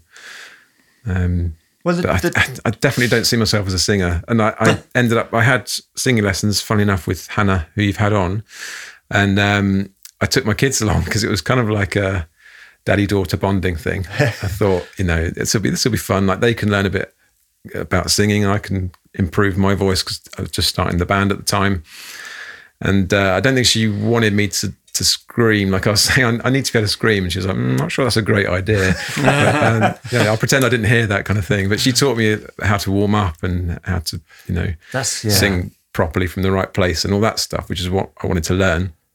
But it kind of came to an end because I was taking the girls along, and it was a split lesson. So the first half was my girls. One of them was only, I think, about 7 at the time. And in one of the lessons, she leant across to me. I think Hannah was talking, or she was starting a backing track or something. And Mia leant over to me and went, "When can we go?" But in a really not whispered voice. And I could tell Hannah was like, "Oh, how cute." That's brilliant. Yeah, okay, right. So maybe they didn't take to it straight away. Kids are merciless. Yeah. Oh, brilliant! But I think they did enjoy it. They just they were a bit young, maybe. So I'd like to get back to that. I'm about to ask another personal thing. I want to do it. I've got singing lessons lined up. I've got some vouchers and all that sort of stuff. And I'm going to be very soon. Is there a bit of a holy grail to singing? Is there something that they're going to tell me that I don't know as a layman, whatever? Then they're going to go, "This is how you sing. You breathe like this. You do this." Or is it just? I think lots of little bits. There's lots of little bits that do lots help. of little bits. Breathing. It's all really interesting and really useful. So I think, definitely do it. And there's obviously the singing from the diaphragm thing, singing from the right place so that you're, not going to strain your voice. So they'll teach you all that, and then you'll go away and scream in the car because that's what you like to do. It feels good. Yeah. But essentially, I've gradually, I think, got better at the the gravelly rock voice, because the more you sing, the more that comes. Okay. And you kind of, you lacerate the throat enough, and you can scream a bit more. And That's it. I've not yet strained my voice to the point where, you hear people who strain their voice and they have to rest it. And luckily I've not done that yet. Lose it. Yeah, I've not had that yet. I've definitely had days when I'm croaky the next day. If you finish your set with Teen Spirit, something like that. I was going to say thanks for giving me the opportunity to play with you guys, and also thanks for. I've always obviously known the Foo Fighters. I loved their first album. I just thought that was the most amazing thing ever. And then I kind of I lost them a bit there. Do you know what I mean?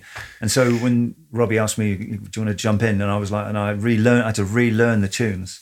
Yeah. And I was just like, oh my God, this guy just writes corker after corker. Yeah. And you know what I mean? And the bass is, a lot of bass players who maybe like the primacy, chilliesy sort of type of bass, they might forego Foo Fighters a bit, but that guy is incredible. Yeah. It's pounding those notes out. It feels like you're playing 1,000 notes a song. Just dun, dun, dun, dun, dun, dun, dun. It is a right arm workout. It's incredible stuff. And generally their songs are more challenging than I think you might realise. Yes, exactly. You try and play one and you realise he's chopped a bit off the chorus. God, or there's a shorter bit one time round, and the next time it's double length. There's a funny little refrain to make it sound as good as and the Foo Fighters. That's the challenge, isn't it? It's the last 90% is learning the notes. It's the last 10% that's really hard, I think. Yeah, and being tight and all that stuff. Oh yeah, amazing. So it keeps the people playing the music interested because it's challenging enough. So yeah, all good fun. I was just thinking, and I was going to say, I've got this. What's the difference between? I think I don't know if this is even a phrase, but in Australia, my friend coined this phrase like championing the band. If you're essentially in charge of the band and you do the booking, that's roller coaster, is it? For me, for you, I'm the dog's body you're owner, champion of the band. Yeah, champion, I suppose. Is there more?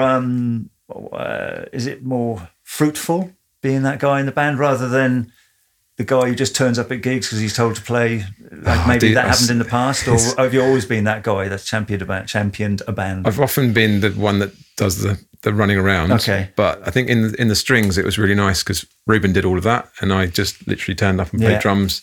That was great, and sometimes I look back on that and think that was really nice, wasn't it? Don't have to deal with promoters or pubs or whatever. 100 emails But then because I do all the hard work, I get to do things how I want to do them, and the other guys in Roller Coaster take the mick out of me because I'm quite organised, I suppose. That's not a bad thing with bands. No. And I get a lot of stick about that, but it means I can pick and choose what we do and lead it a little bit if Spring lets me. So yeah, and I feel like it's all kind of come together this past year. We've now been getting the kind of gigs we want to do, and we're playing the songs we want to play, and it's culminated in we've just been offered to play Carfest, which is they've got like a little stage for local bands, and so we're going to be headlining that stage at Carfest. That's cool. When's South? Okay, when's this? So that's end of August, the bank holiday. All right. Where is Carfest? It's somewhere near Mitchelldeva, like Overton, kind of the Carfest South. Okay, cool. All right. Somewhere around there. That'd be good. So that was really go. Yeah. really good. No, I love that stuff. So that's good news and kind of and hopefully another one of those little highlights that. Are you finding gigs are leading on to other gigs and obviously more exposure and all that sort of stuff? Sometimes, yeah. And it's definitely good to have a bit of a network. And a lot of the gigs in the past, I've tried to get in another tribute band as a support or even as a double header, and just so that you can make that contact. And that, we've given bands gigs and they've actually returned the favour sometimes. So that's worked really well. And obviously you share the audience a bit as well. So share the burden of bringing people along. And so that's always been good. But that hasn't changed because I haven't gigged properly in a long, long while. But that always used to be a thing, didn't it? how many people are you going to bring and all this sort of stuff? And is that still a thing? I hate that. It's like, you must sell at least 15 tickets. They're like, yeah, we'll be all right, don't worry. Yeah, and that's part of that thing I was talking about where, it surprises me with some of these venues that they put so much of it on you. And I feel like that's something that definitely happened when I was 18, 19. They would put it all on your shoulders and say, well, if we're going to give you our stage, you've got to bring a load of people. It was almost that way around, like you say, the onus was on us. But now I feel like, we're a decent enough band. People will hopefully come and see us. You have to book us, but then you have to actually promote it as well. Yeah. You've got to maybe spend a bit of money on Facebook or whatever you have to do, put a poster up. Yeah. If you haven't got people coming through the door, maybe you're putting too much music on, or maybe you need to rethink. But that, again, maybe I'm being too simple about it. Too harsh. You're probably right. If you're putting music on 7 nights a week and you've got a clientele that, they're not going to be able to afford 7 nights of music, are they? So yeah. You pick and choose, and it's tricky. It's a tricky one. Yeah. And it hasn't changed. Hasn't changed. Talking like 20 years ago to this day, it's the same. Yeah. Yeah. Played there's a new nice venue in Southampton called the Whiskey Blue, which I played the other night. Oh, okay. Really? All right. And they only do gigs. They only do live music on a Friday. Oh, well, that's kind of And good. it's a bar the other night, which seems to make sense because the Friday becomes the event then, Yeah. rather than the norm. So people will go down on a Friday because they know music is on a Friday, and it becomes part of the like weekend out. And they've also, obviously the other nights they've got other things going on, so they're not totally reliant on the band thing. So they've kind of cracked it there, haven't they? And they've got jazz on, and we were obviously the Denbigh Kents get like a poppy rock kind of thing, and there was a choir supporting us. So hopefully we'll see more of those. That's good. Let's hope so, because it definitely need it. Because I know the big ones, well, the Talking Heads is long gone, sadly. Yeah, that was a great place. That was a great place, especially the Portswood one I'm talking about now. The one, by the chip shop there. Yeah, that was amazing. That was just my youth right there. Did you do the same as me and after sound check go and get chips? Yeah. But the George's. I can't remember, to be honest. I can't remember. There was a someone had a story about a deep fried Mars bar. Do you know what I think that is? Is the next podcast guest. Is it? Yeah. Okay, all right. Shelve that one. Yeah. He will definitely have to tell that story. Sorry. my mind's going to be racing between now and then. Oh, dear. But anyway, moving on. So you sent me some audio of Roller Coaster. Yes. Song for the Dead. So that's Queens of the Stone Age. Yeah, right? so we don't really have anything properly recorded in the studio or anything. And I think it's kind of hard for tribute acts, isn't it? Yeah. We find this. Like, but it costs so much money, doesn't it? It's and you think Nile Rodgers and Chic have this seminal recording of Good Times, but you can buy ours for $5 if you want.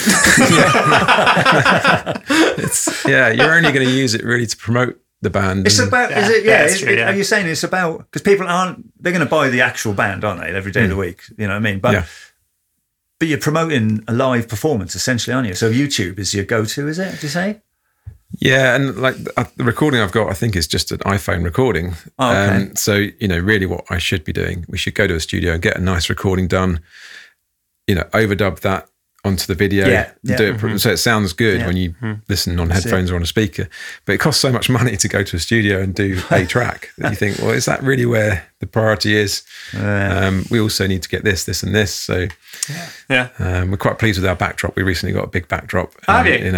It's nice to play in front of something that feels kind of branded and part of the band. Briefly, before we play the track, give us the down low on the band name. Where did that go? It's brilliant. It's a brilliant name. It's a great name. Man. As I say, I like a play on words. And I like to think it was pun first and then band later. I'm always pun first. I think I just came up with a short list, and that one, I thought, I think that's the one people will remember. And that's what I was going for, is something that sticks in the mind. And I've had good feedback on it, put it that way. Yeah, that's brilliant. It is good. It's memorable. I would like to see the rest of that list, though. You don't want to see it. Go, smash a bit of this track. Okay, it's coming. Here we go. I love this song.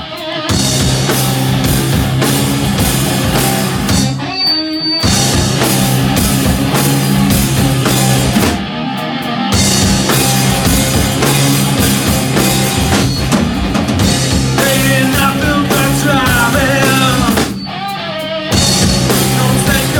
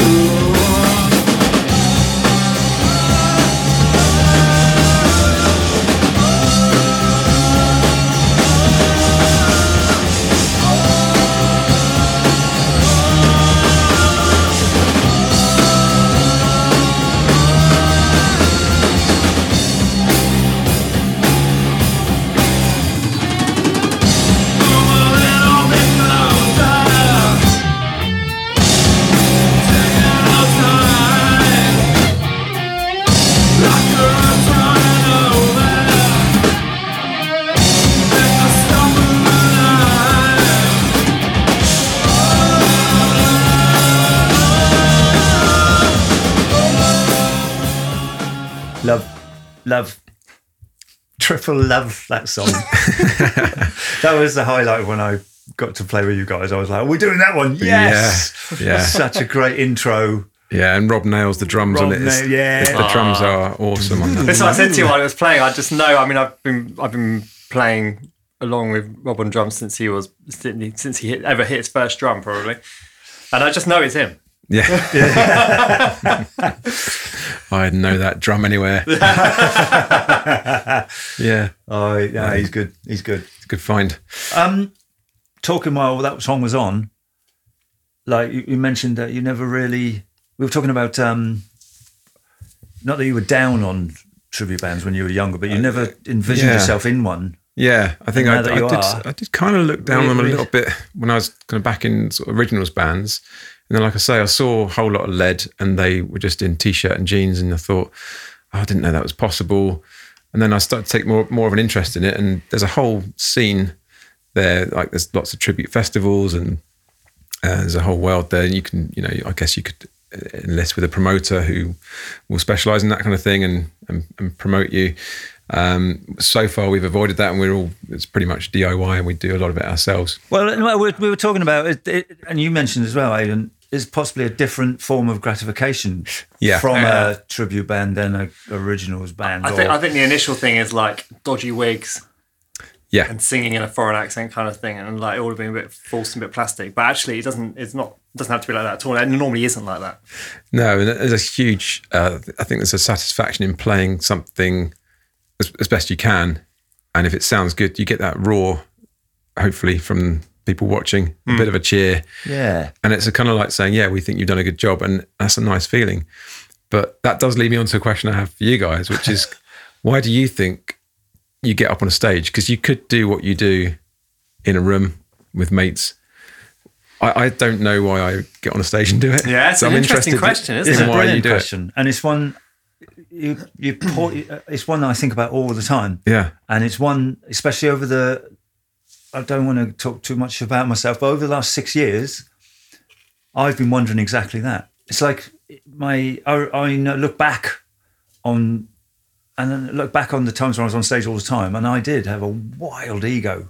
I loved it. He was a nightmare. I loved it. I used to take mates to his gigs. I used to stop them outside the door and say, I just need to warn you about Carl. But it was just the most fun I knew. It was brilliant. I couldn't wait to do it again every time. You know what I mean? Yeah. But with the highs come the massive lows. Yeah. You know what I mean? Like straight away after getting on stage, I was down until it was happening again. Right. You know what I mean? Which is really bad. It's pack your stuff away, drive 2 hours home. You know what I mean? All that rubbish. You know what I mean? Yeah. Driving to Bath or Manchester for 45 minutes on stage, you've got to really want to do it. Yeah. You know what I mean? But maybe it's as simple as like any kind of dopamine hit. It is. You kind of get that high and then you crave it. And it possibly is. But I don't know. It's a weird. I don't know why I think there's a lot about being on stage and camaraderie and that kind of. There's a big social aspect to it as well. I can't imagine that I've never tried it, so I don't know. But me being on stage with an acoustic guitar, singing on my own, I think that is where I'd like to head. It's that really? We talk about the challenge, right? It's posing yourself on your own without a band. Yeah, well, yeah, possibly, because that would be the most exposed and the most. Yeah. Imagine that it's all down to you. It's like we were saying, there's nothing to hide behind. You know, it is all you. And I think you get to a point in life where possibly the ego slips away a bit. You don't need it so much. I do enjoy playing at home, and that is the question. What's the difference between playing something? And I do derive huge satisfaction from playing and singing a song at home, which, you know what I mean? It's a lovely feeling. But then I think that's always going to come back to people like us who play musical instruments, that once you can do that to some sort of level by yourself, the next stage is to play in front of your mum and your nan. Yeah. And then your mum and your nan and her 6 friends and maybe their sons, and maybe then bang, and then all of a sudden you're playing a gig to 1,000 in London, and there's that.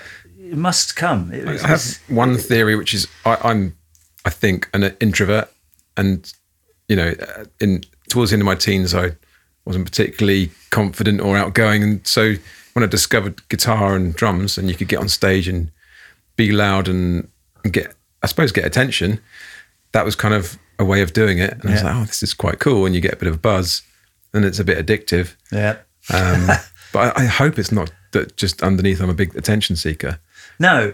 I think there's an element of sharing joy because you are making people happy. Yeah. That's a nice way of looking When at you look it. out to the audience, people are grinning. If you were on stage and everyone was pissed off because you were on stage, I don't think you'd enjoy it as much. Probably not. Yeah, you wouldn't do it If you're again. doing that, you're probably Morrissey. So there is a there's creating an atmosphere in the room and bringing everyone up. No, it is. It is. It's, Yeah. it's hard, isn't it? Because you don't want to be that guy who's craving attention, and you know, and But at the same time, you do feel like that's why like this the turmoil of creating original music. It should warrant some treats, for want of a better word, some feedback, some. You know what I mean? It's like, I've spent 6 years honing these tunes and they're still not bloody ready. You know what I mean? And I'm like, I guarantee they're ready. you just need to need to press the go button. That's it. Yeah. But it's you know what I mean. So it'd be nice for someone to go, I like that. Yeah. That's a nice feeling. Yeah. That shouldn't be your go-to for the reason for doing it. You know what I mean? And it's definitely not for myself because I do it regardless of that. Yeah. But yeah, it's a tricky one to answer. I've often thought about it. Yeah. Maybe I'm just a closet show off. That's fine.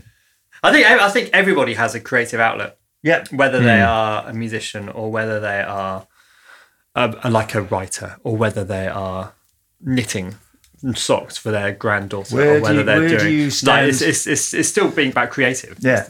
Where do you stand on TikTok dancers? I don't know, hard. I don't know. Just squish them into the ground. Are they? You know what I mean? Are they bringing joy to the nation? Are they? I don't know. This is just a whole world. I have to comment because my wife will pick me up if I don't. And that we did a TikTok dance in lockdown. Did you? Yeah.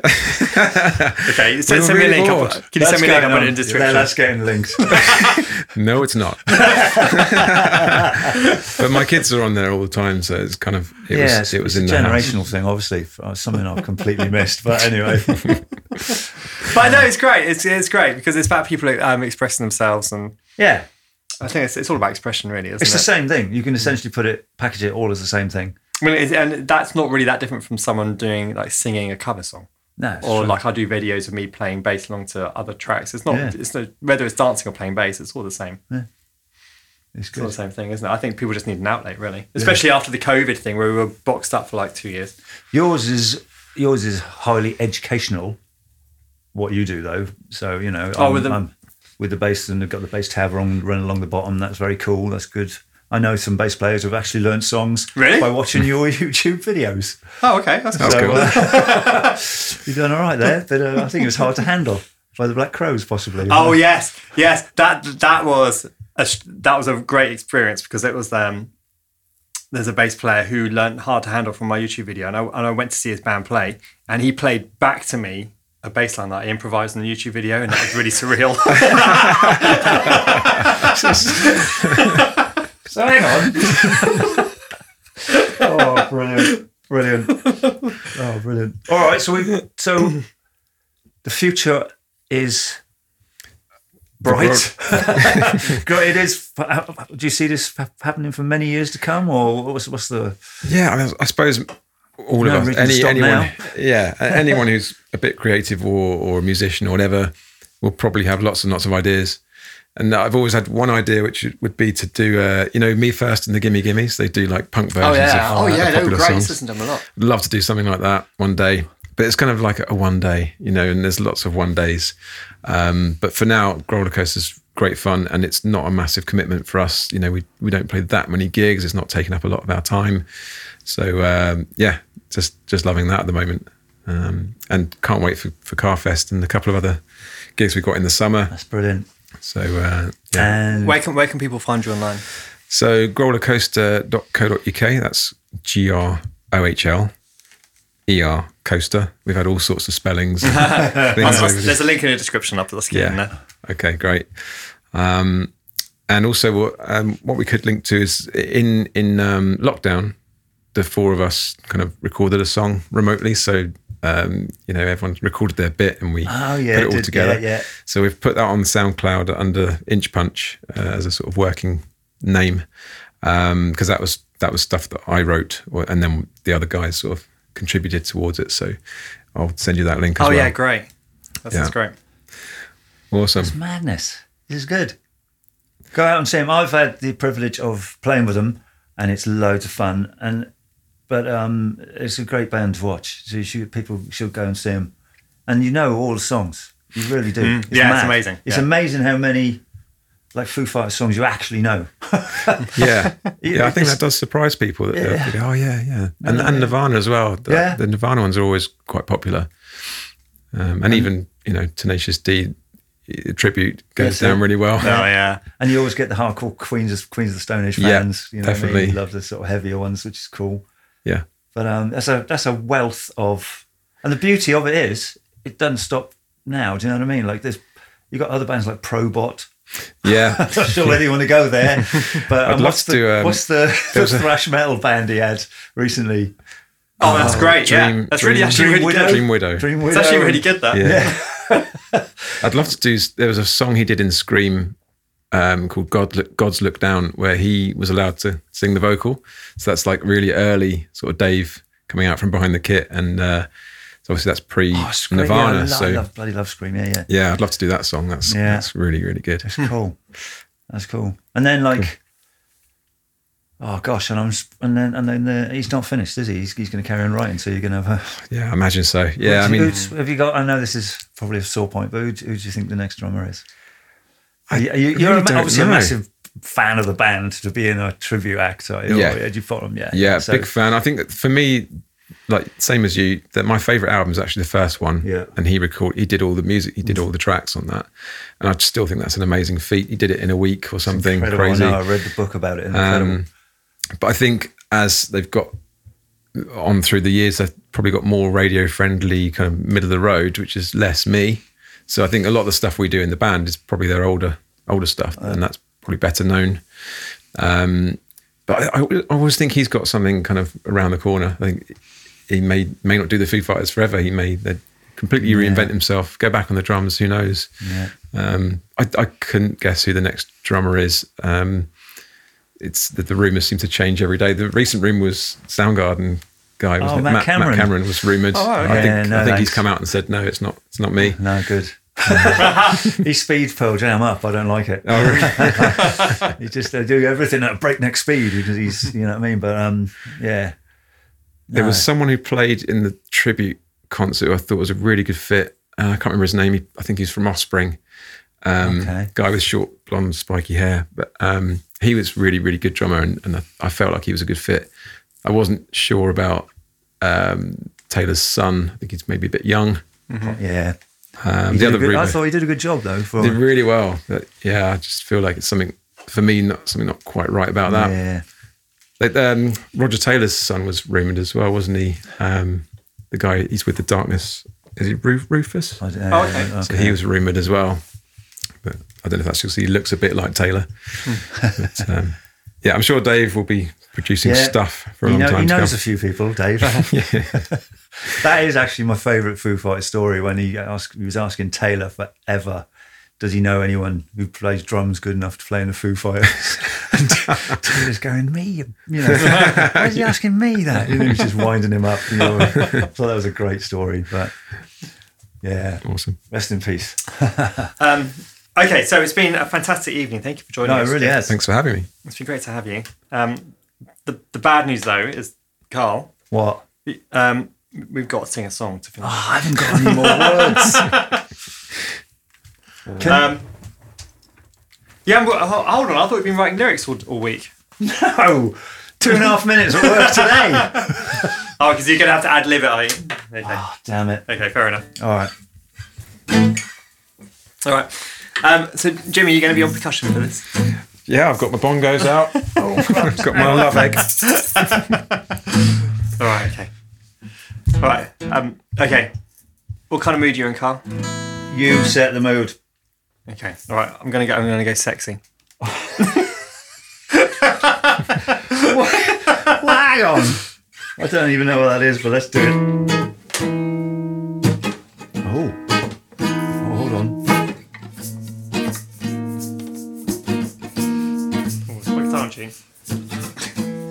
Perfect.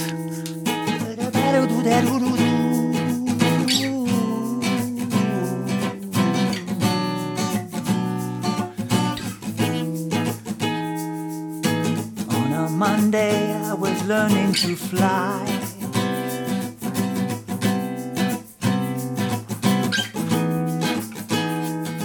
On a Tuesday, I was pretending to be the pretender. You see what I'm doing?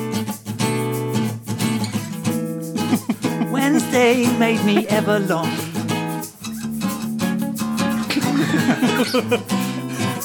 Thursday,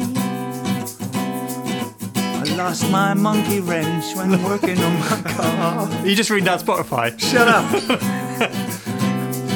Oh, these days are so good. Make me wanna break out.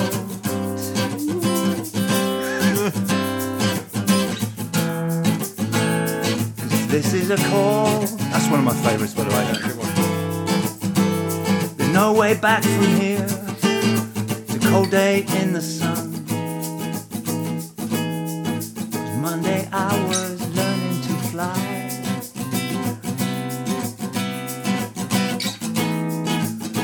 Oh, did I mention you are my hero? Nice.